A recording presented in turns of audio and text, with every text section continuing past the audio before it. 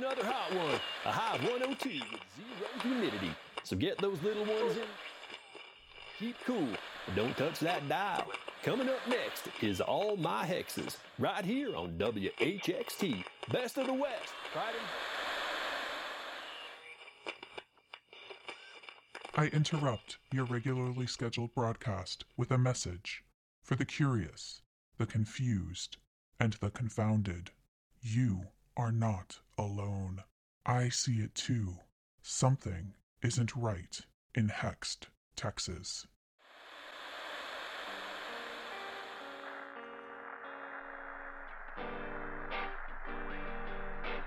All my hexes live in Texas, where something dark has broken free. And all of these hexes still in Texas. Old Hext is a place you shouldn't be.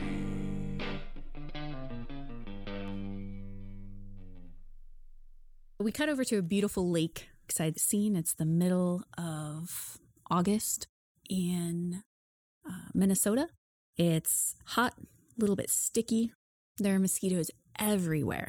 But your grandmother insisted that for her big 6-0, this is where we were going to have our post-church Sunday birthday celebration, right by the lake. And your aunt and uncle are visiting up from Texas for the occasion. Your Aunt Vivian and your Uncle Harold are up, and the rest of the family is sort of setting up the table. And your grandmother is very, very, very upset at you. And she says, "Now, Charlie, I saw you falling asleep there in the church today, and I was so ashamed. Did you know that the priest saw you too? I wanted to smack you, but you were too far away, and I was afraid that I would get my hands stuck on that nasty color, whatever you use, Kool-Aid to dye your hair. Jesus doesn't like purple hair." I feel so attacked. I'm gonna regress back to my actual childhood. I just don't see why God cares if we go to church. I mean, it's just a building and it's just a bunch of words and it doesn't make any sense. Oh God, help us. Get out of my sight. I can't talk to you right now. And your Uncle Harold comes over and says, "Charlie, why don't you go on a fishing trip with me? We'll just kind of get away and check out the lake, and maybe they'll simmer down just a little bit." Yeah, I'll get in touch with my Jesus the fisherman roots, Grandma. You and your Uncle Harold set off in a rowboat, and has a little motor on the back just in case you hit some choppy water. And you get about 2 hours into fishing when you feel something very large bump the bottom of your boat. And the boat kind of sways side to side. And your uncle looks at you and he kind of laughs and he goes, "Oh, well, I knew they had big fish in this lake, but I didn't realize it was big enough to knock over the boat." I mean, was that like a rock or something? That we seem kind of far out for, it's the wake from boats maybe? Is that, I think I read that somewhere. Well, I don't see any other boats out here. I mean, what else could it have been? I don't know. I'm not from here. I just come up here, deal with your crazy family just because, I love your aunt so much. Yeah, I don't know why you put up with it either. Well, gotta say that my cigarettes helped me through. And he pulls out a pack of Marlboros and starts lighting one up. Those things will kill you. Oh, well, so will your grandma's cooking. That's true. We'll all get there someday. And as he lights up the cigarette, something smacks into the boat again. And this time it brings the whole side of the boat up in the water. And you have to grab the side of the boat to hang on. Oh, yeah. We're full white knuckles. Yeah. And at this point, your uncle is kind of patting down the lit cigarette that's fallen into his lap while holding onto the side of the boat. And he actually looks concerned. And as the two of you are looking on this around at the water, you see that there seems like there's something moving towards you in the water. You see that whatever it is, it's very large, probably 3 times the size of your boat. And there's no fin, though you are instantly reminded of shark movies where some large creature is moving rapidly through the water. And you can see the ripples coming off from the side of it. What do you do? Can we start the motor? We should go. We should go right now.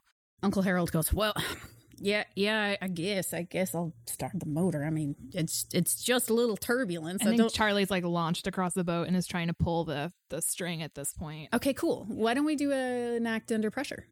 Oh, well, I don't know what the bonus would be for 14-year-old. It's okay. Charlie. We'll go with whatever you got as a base. Yeah, that's a 4, so okay. Ain't gonna work. So we hear that just like an old lawnmower when you're trying to start it and the line just gets caught and it kind of gurgles for a moment and then the creature smacks headfirst into the side of your boat and it flips over into the water. I think she just goes under for a second. Okay. It's not super cold. You go underneath the water. It's pretty murky.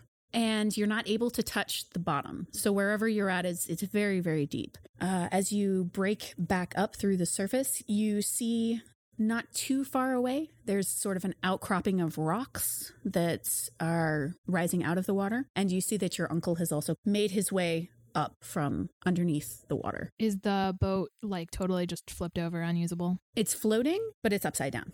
Yeah, I think Charlie's, while she's coughing up water and trying to purge her nose, is going to just make a beeline for those rocks as best as she can. Is she close to her uncle? Like, you're not too far away from him. He, however, is swimming towards the boat.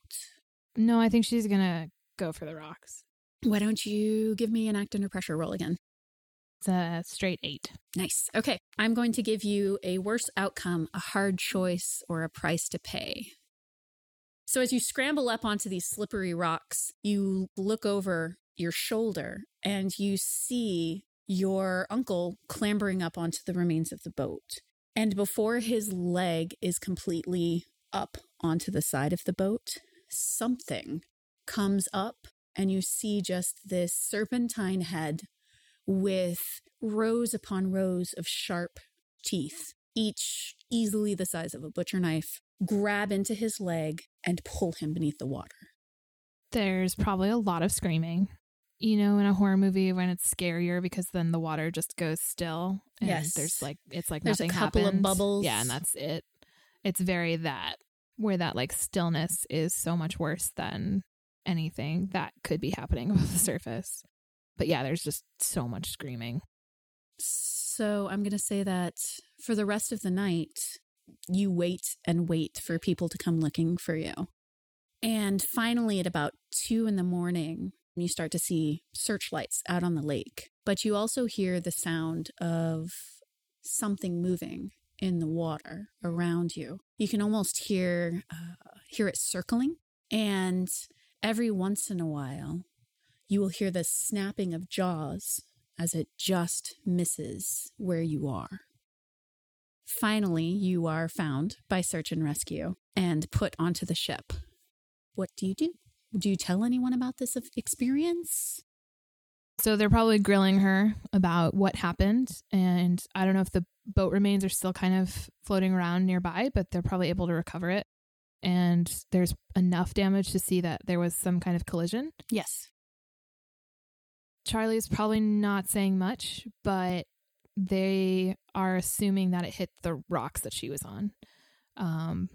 And it's ruled death by misadventure. Yeah. So I think she may have tried once to sort of explain what was happening, and they just talked over her and were like, no, it's got to be the rocks. Like, it's a good thing you were able to get up on the rock. They assume her uncle was concussed and went under. And I mean, she's 14. There was no way she could get him back up.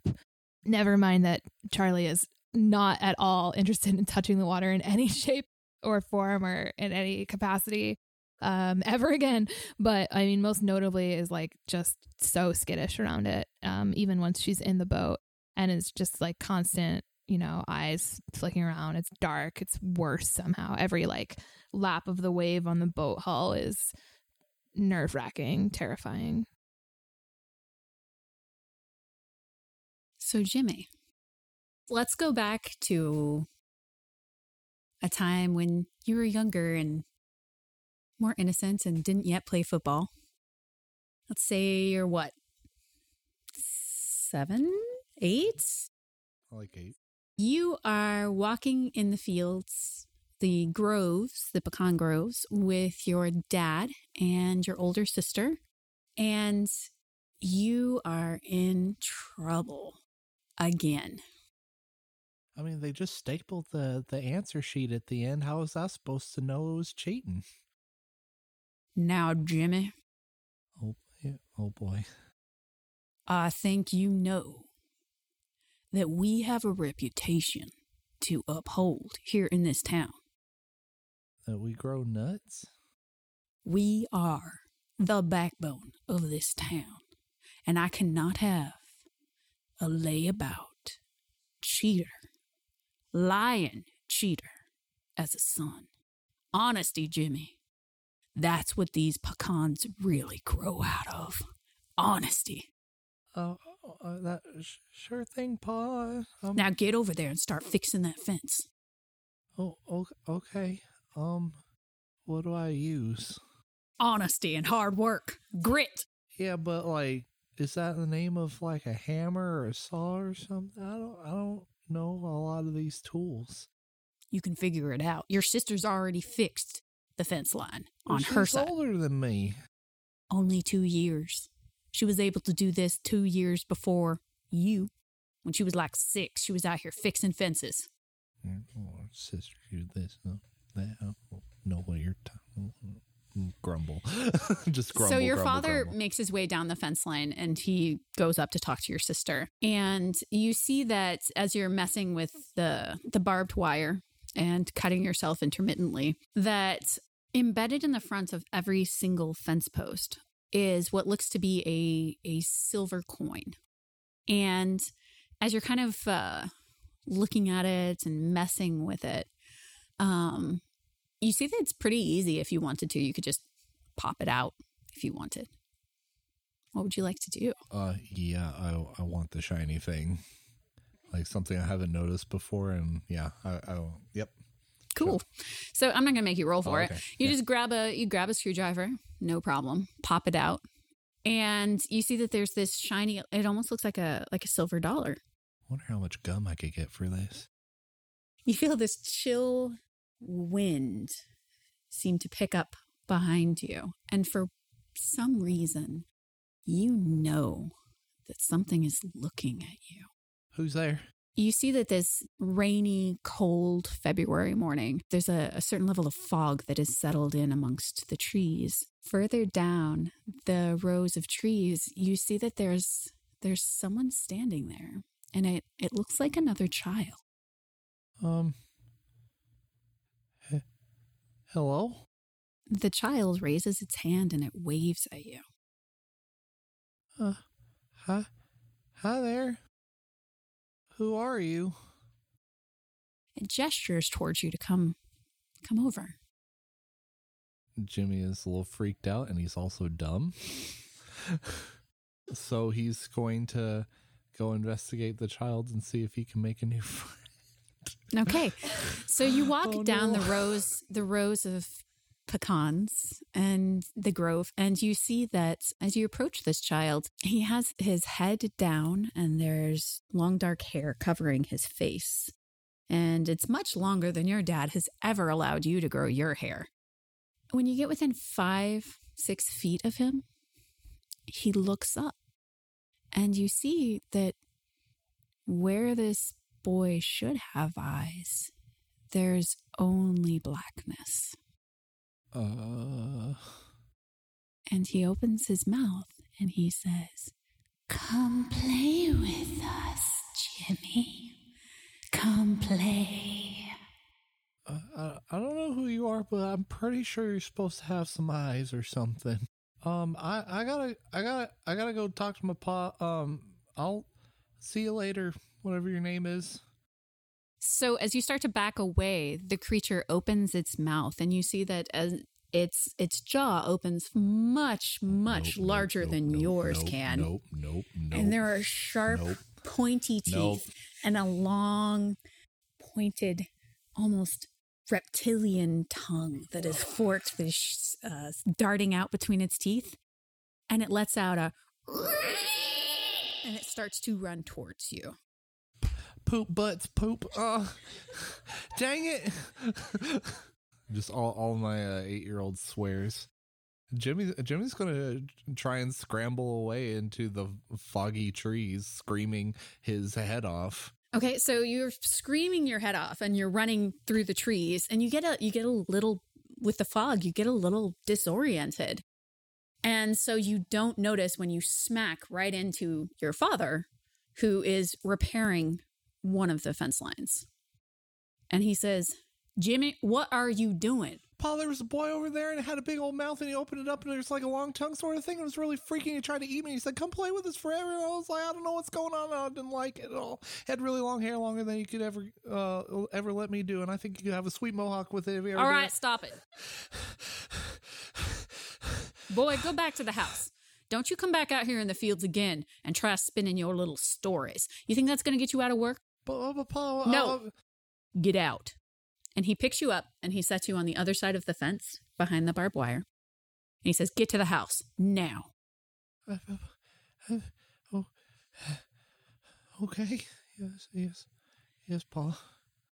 When you run back in, you see that your ma is cooking. Jimmy, what are you doing back in this house? Pa sent me back, Ma. Well, you go back in there and you take care of your little brother, Jonah. What? Jonah's so needy. All he wants to do... He's a baby. Of course he's needy. He always eats my stuff, or tries to. He doesn't have any teeth. Jimmy? Yeah? I will not hear another word. You obviously got in trouble with your daddy. You know what? Just go to your room. Go to your room right now. You said I did such a great job. Go to your room. Okay. Later that night, you wake up because you hear a commotion out in the yard.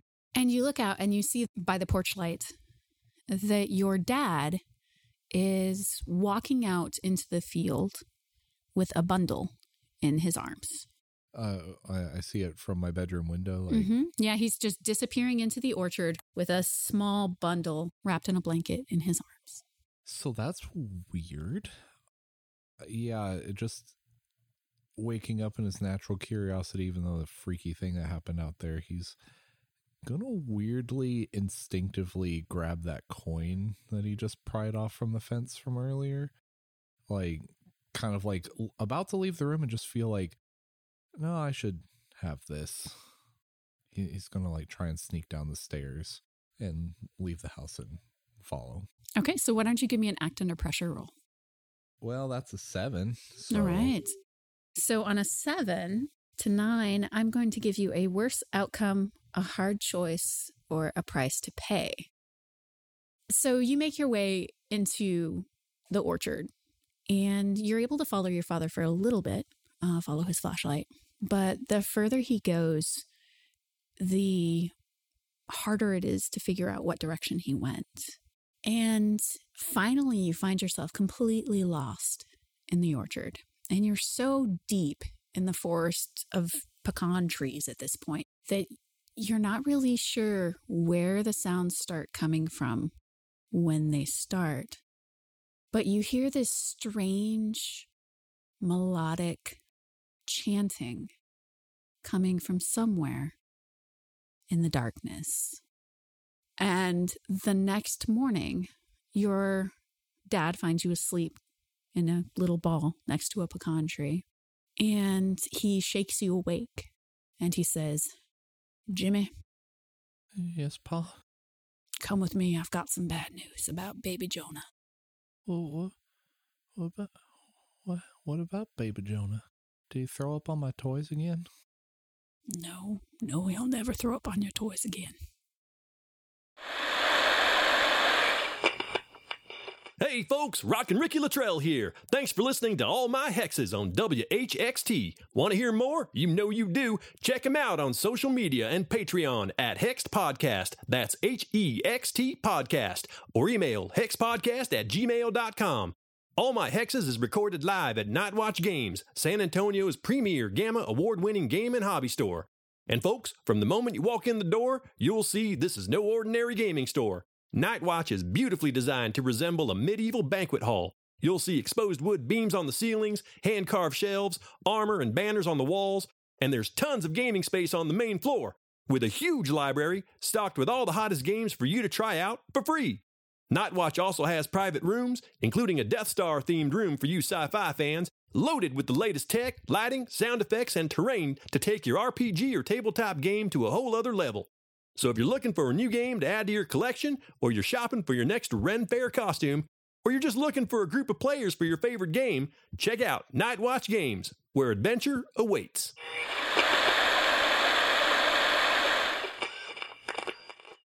So, Alejandro, what's the name of your village? Delicias, Mm-hmm. and it's in the state of Tlaxcala, which is just to the east of the Federal District. When you say it's around Christmas time, Okay. it's December, and you are sitting watching your uncle, Alfonso, with your brother in the kitchen, and they are mixing up various remedies for people to give away as gifts. Okay. And as your brother, what was his name again? His name is Tenoch.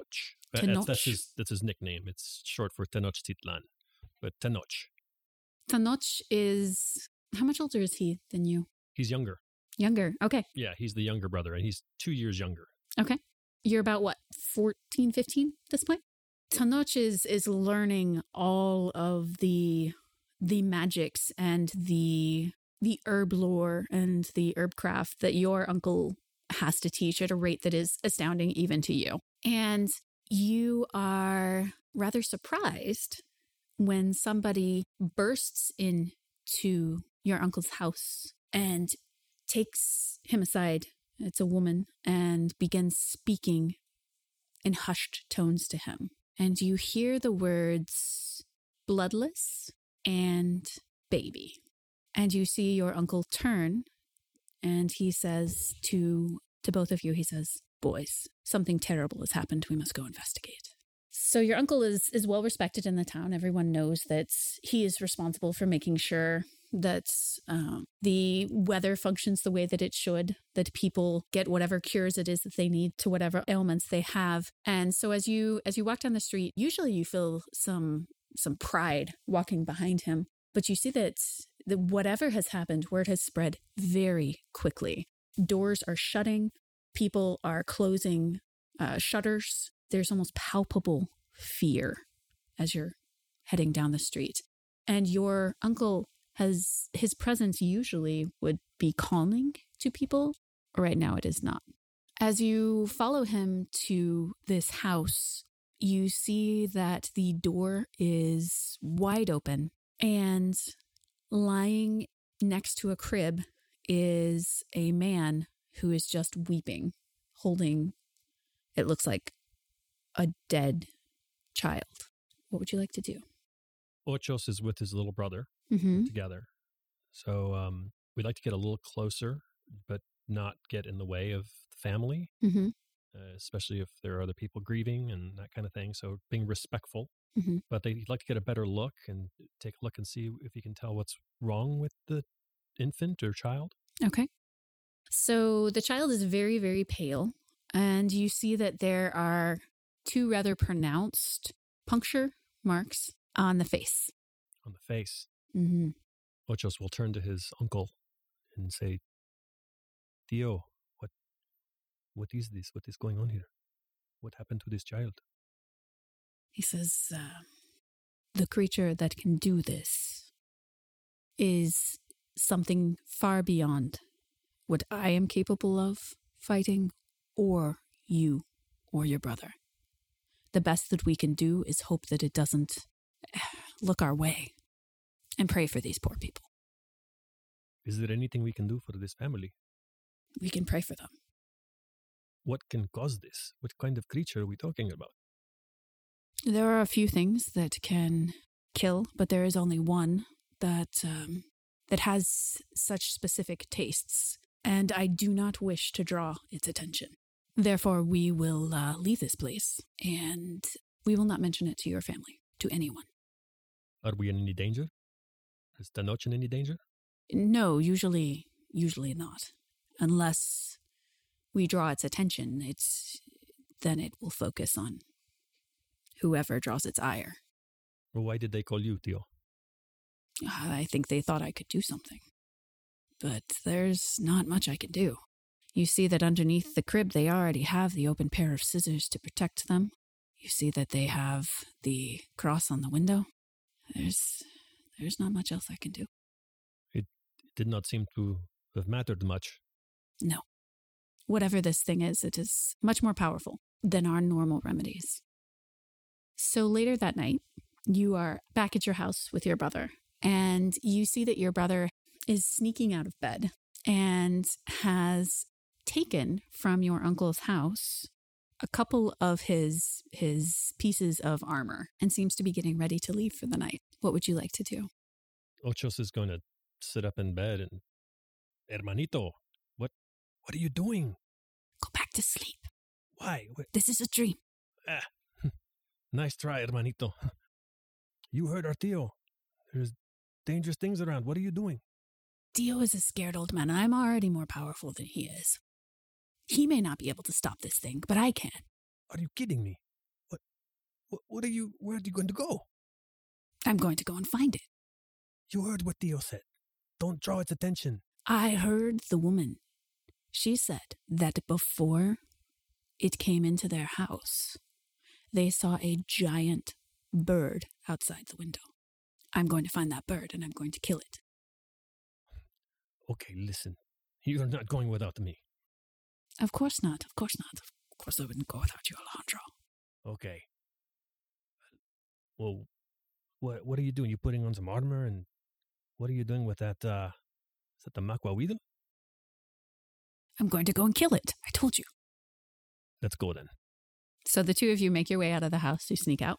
As you head down the small road in the center of your village, you see that the moon is shining very brightly down on the town itself.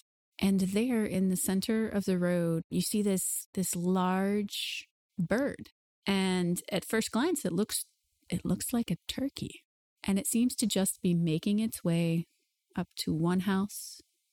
And it pauses, and it turns, and it makes its way to another house, and it pauses, and then it turns. And then it finally stops in front of one house, and it pecks 3 times on the door. And your brother turns to you and he says, "That's it. That's the bird." Es un buitre. It's a buzzard. What? Are you sure? That's it. I mean, the woman said. What do you want to do? You want to try to capture it? No, we're going to kill it. ¿Cómo? What are we doing? He goes, "I'll show you what we're doing." And he runs after it. Tenoch! I'm going to run after Tenoch. So as his blade comes down to where the turkey was, you see that there is nothing there. As your brother looks around, trying to see where the creature had gone to, you see on his face there appears to be some sort of insect. It's about the size of your fist, and it buries its mouth into the side of his face. And as he turns to look at you, you see the life and the blood being drained out of him, almost as if this thing is a giant tick sucking out everything from him. And he collapses at your feet, a lifeless husk. Tenoch! No, Tenoch! Ochos is desperate to try to get this thing off of his face. He's going to use everything in his power to try to remove this thing. Okay, act under pressure. Another 7. Okay, so I'm going to give you a worse outcome, a hard choice, or a price to pay. So the worst outcome is going to be that you do not get this creature off in time. No. And as you tear this creature off of his face, you see it fly across the street. And then it transforms. And you see that standing on 2 hands with no legs is a woman of sorts, but her face seems to be almost bubbling and shifting as if it is incapable of staying in human form. And it looks at you and it hisses, and then it transforms back into a turkey and it flies away. Ocho screams into the night. I see you, bruja. I know your face. I want my brother back. So, Lenore, it is August 22nd, which is a important day for you. And you have just moved to Hext, Texas, about a month ago. And your cell phone has been ringing off the hook, and you see that it is your mentor / friend, for lack of a better word, Detective Hernandez. I mean, I'm going to answer it. I don't usually like talking on the phone, but I'd pick up the phone for Monica. She says, well, I know what day it is, Lenore, so I'm not going to bother with hello or how are you. Good. Do you want to come on by my house? After, I know how it is today, of all days. Yeah, well, the thing is, it's a bit of a drive. Why don't you come on by? I'll make you some food. It'll be better than sitting there in that house by yourself, just playing Loretta Lynn over and over again. What's wrong with Loretta? There's nothing wrong. What's wrong with the classics? There's nothing wrong with that. I'm just saying you need to get out of the house today. Maybe try to focus on something else. Fine. You got anything needs fixing? I'll find something. I'll break it if I have to. All right, Monica. You're good people. I know. Now, head up this way. All right. I'll see you about 2. Sounds good. Okay. So you pile into your old truck. You start heading up to Amarillo. As you're driving, you think back to the first time and the worst time that you went through this particular date. So where were you the first time that you met Detective Hernandez? I was out at the back end of the high school parking lot. It's before school had started back up. Mm-hmm. And it was just me and my boyfriend, Jesse, in his beat-up old Camaro, hotboxing. And you hear this clunk, clunk, clunk on the window. Shit, put it up. And you roll down the window. It's very non-suspiciously as just clouds of smoke pour out of your car. And you see standing there is a police officer. She looks at you and she says, now, kids, I know I don't have to say anything about what you're doing right now. We're not doing nothing, ma'am. Is your name Lenore Atchison? Maybe. Look, Why? I don't care about the weed. Is your name Lenore Atchison? Yeah, I mean, that's the name my mama gave me. I mean, what do you want me to say? Lenore, would you mind stepping out of the car? There's been an accident.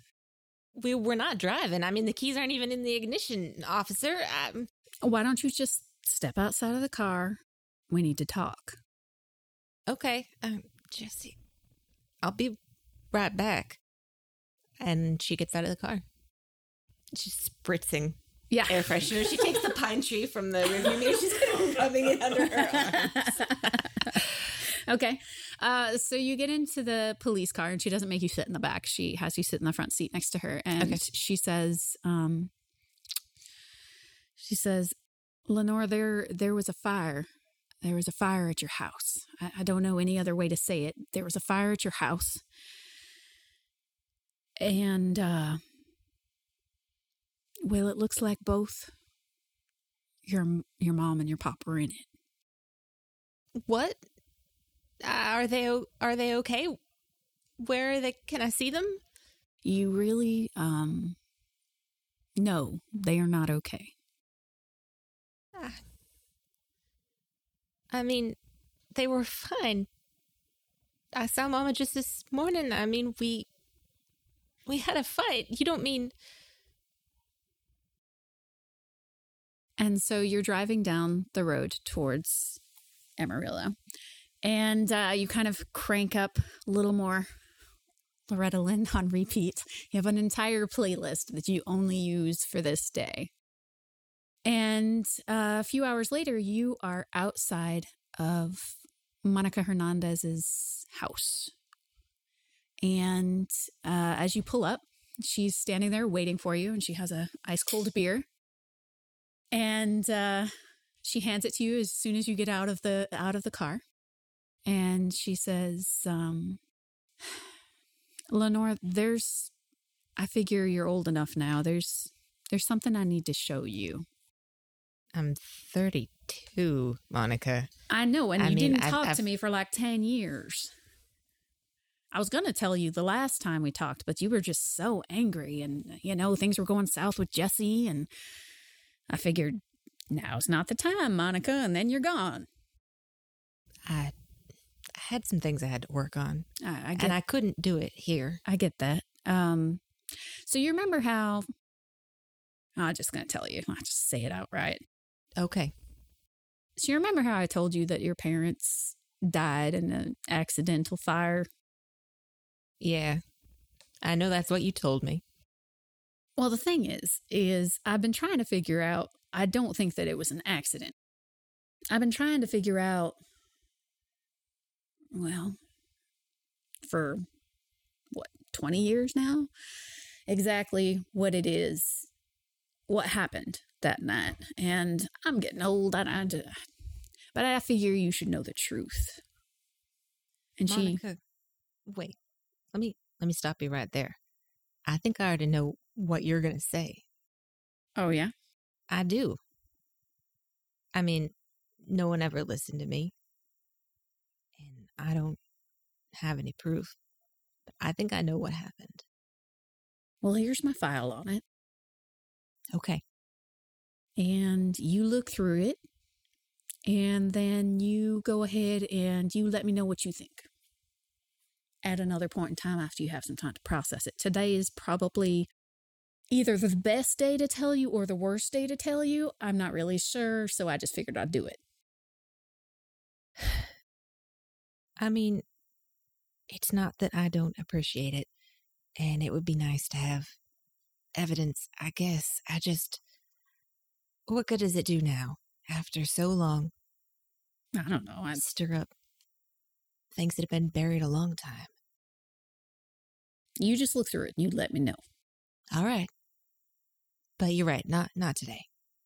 Let's, shit, I don't know.